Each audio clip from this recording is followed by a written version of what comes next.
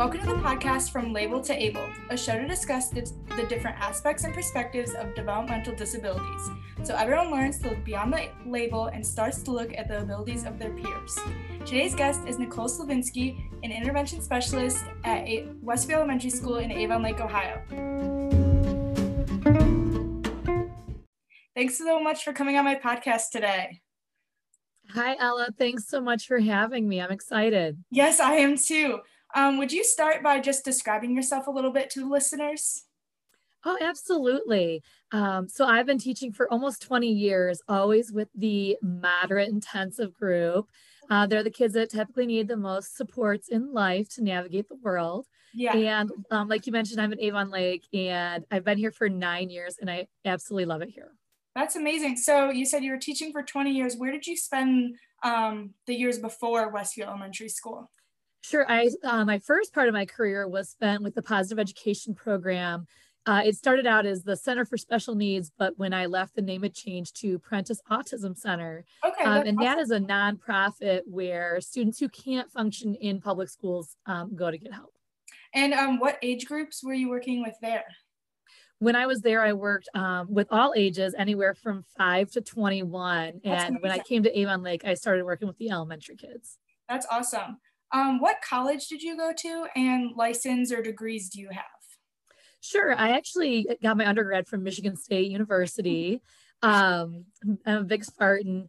And ironically enough, I had no desire to go into teaching. I actually went into human ecology, which is a form of social work. Oh, yeah. And I was going to be a probation officer. That's always what I was going to do. Interesting. And my almost then husband, we were engaged, moved to the Cleveland area. Yeah. And I started doing social work for Positive Education Program.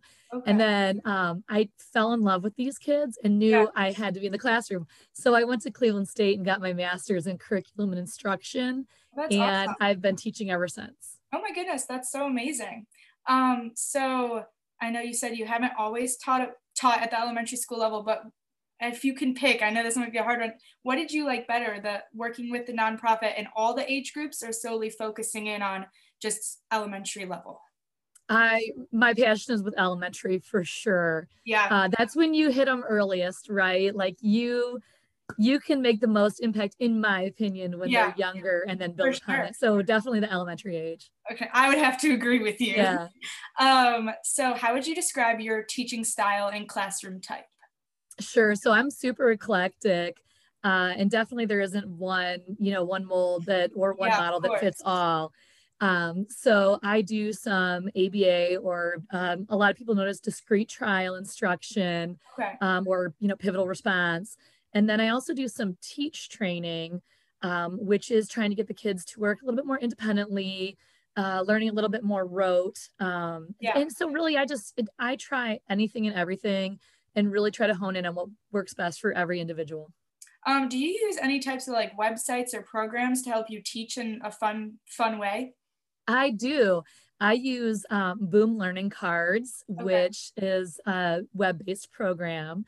My all-time favorite and probably one of the oldest school things, Edmark reading program. It's been around forever, but I have taught so many kids to read using Edmark. That's awesome. And then there's another one called Teach Town. And they have a couple different ones. We at Avon Lake just adopted a curriculum through them. Yeah. And so there's some supplemental apps that we get to use, which is really awesome. So what other type of help do you have in your classroom, like paraprofessionals or aides or anything like that? Yeah, I'm really super lucky. I have 4 paraprofessionals who are all very wonderful, and I couldn't do my job without them. And I know, Ella, you went to Westview, so you often got to see them. Yeah. And they're all still there. We have a few new ones, but most of them are still there. They're the same. That's awesome. Yeah. But then also every single one of my kids has occupational therapy and speech therapy. Okay, so do they do group lessons or individual lessons for occupational and speech therapy? Yeah, they do both. And then also what we do is outside of their time with the speech or occupational therapist, we implement that stuff in the classroom so that they're continuing to work on those skills and build on them. That's awesome. Have you made any modifications or additions to your classroom to make it a better learning environment for your class? Yeah, actually this year, I moved to a new classroom. I spent about 8 years out of the 9 that I've been there fighting to get one of the old kindergarten rooms. And Yeah, so there's an auxiliary room on the back of it. And I have a sensory swing in there. And then I that's also awesome. have like black lights and bubble columns, things that are Yeah, super engaging for students with disabilities, where they can explore and get their sensory needs met. You know, unlike you and I, we yeah, can self-regulate and they need help self-regulating. And yeah. so I have that available in my classroom for them. Do you give sensory breaks as rewards or just as needed, or how do you work your sensory breaks in the classroom? Sensory breaks are typically given as needed, or they're, to be honest with you, they're pretty scheduled. Okay.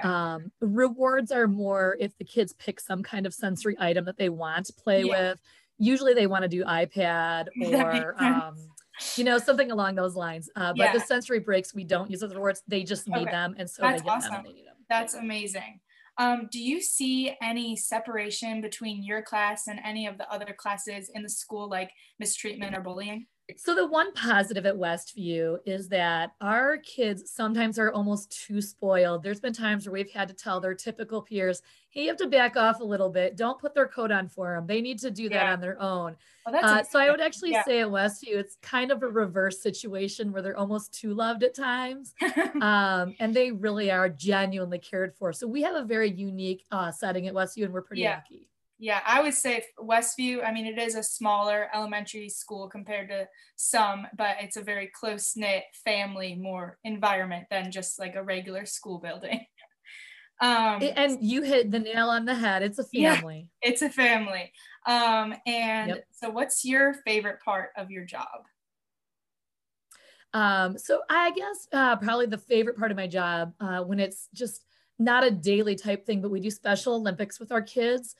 We do time trials in the fall at the high school and take them up to the stadium.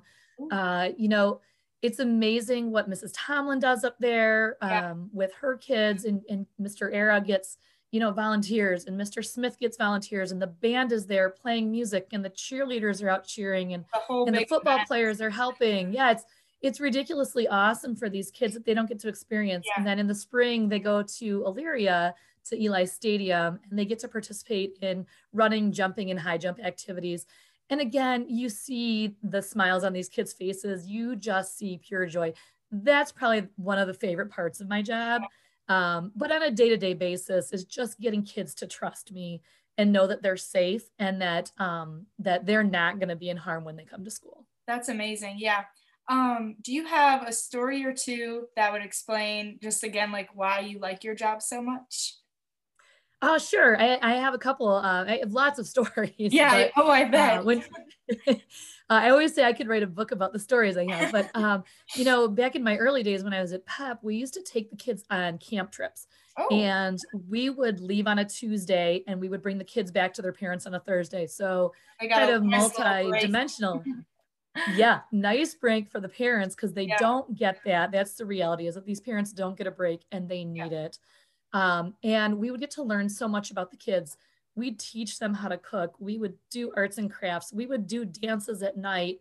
We would hike in the woods that and sounds you would like so just much really fun. learn. Yeah, Yeah, it was a lot of fun. It was very tiring, but it was a lot yeah, of oh, fun. yeah, Um, but like on a more of a personal note, probably my favorite is that I have a nonverbal student who communicates through the use of a communication device, yeah, Proloquo, on his iPad. okay. And he's actually reading this year, which is Oh really my goodness, cool. that's awesome. So to get a nonverbal kid who is low functioning to look at a word and scan through this device at all of these pictures and find the right picture to read a word Yeah, is incredible. So that's probably one of my favorite stories about success. yeah, that's probably very like self-rewarding because you were able to, someone that is like nonverbal, they're able to comprehend and like read that word and pick out the picture. That's incredible. Yeah, I just have one last question for you, sure. kind of a loaded one. So, what's one thing that you wish everyone knew about developmental disabilities? Yeah, that is pretty loaded, Ella. Yeah, you just got to pick Uh, one. people need to look beyond the disability. And I think you said that, kind of almost the title of your podcast. Yeah, Um, you know, when you get to know these kids, just because they have special needs doesn't mean that they're not capable of doing many things. Yeah. And, you know, they find a way into your heart, whether you want them in their, you know, you may not even think that you have that. I never thought I had it in me. And now I will never, ever teach in a regular education setting because I don't have that in me. I have special needs in my heart. Yeah. You know, so these kids find their way into your heart, and really they are capable of so much. And so people just need to look beyond the disability, and they're human beings, and that's what they need to be treated as. That's so true. Well, thank you so much for coming on my podcast today. Absolutely. Thanks again for having me. Ella, this is an amazing project you're working on. And Thank you. I'm just so proud of you. Thank you so much. Yeah, absolutely. That's it for today's episode. Remember to be kind and always look for the able instead of the label.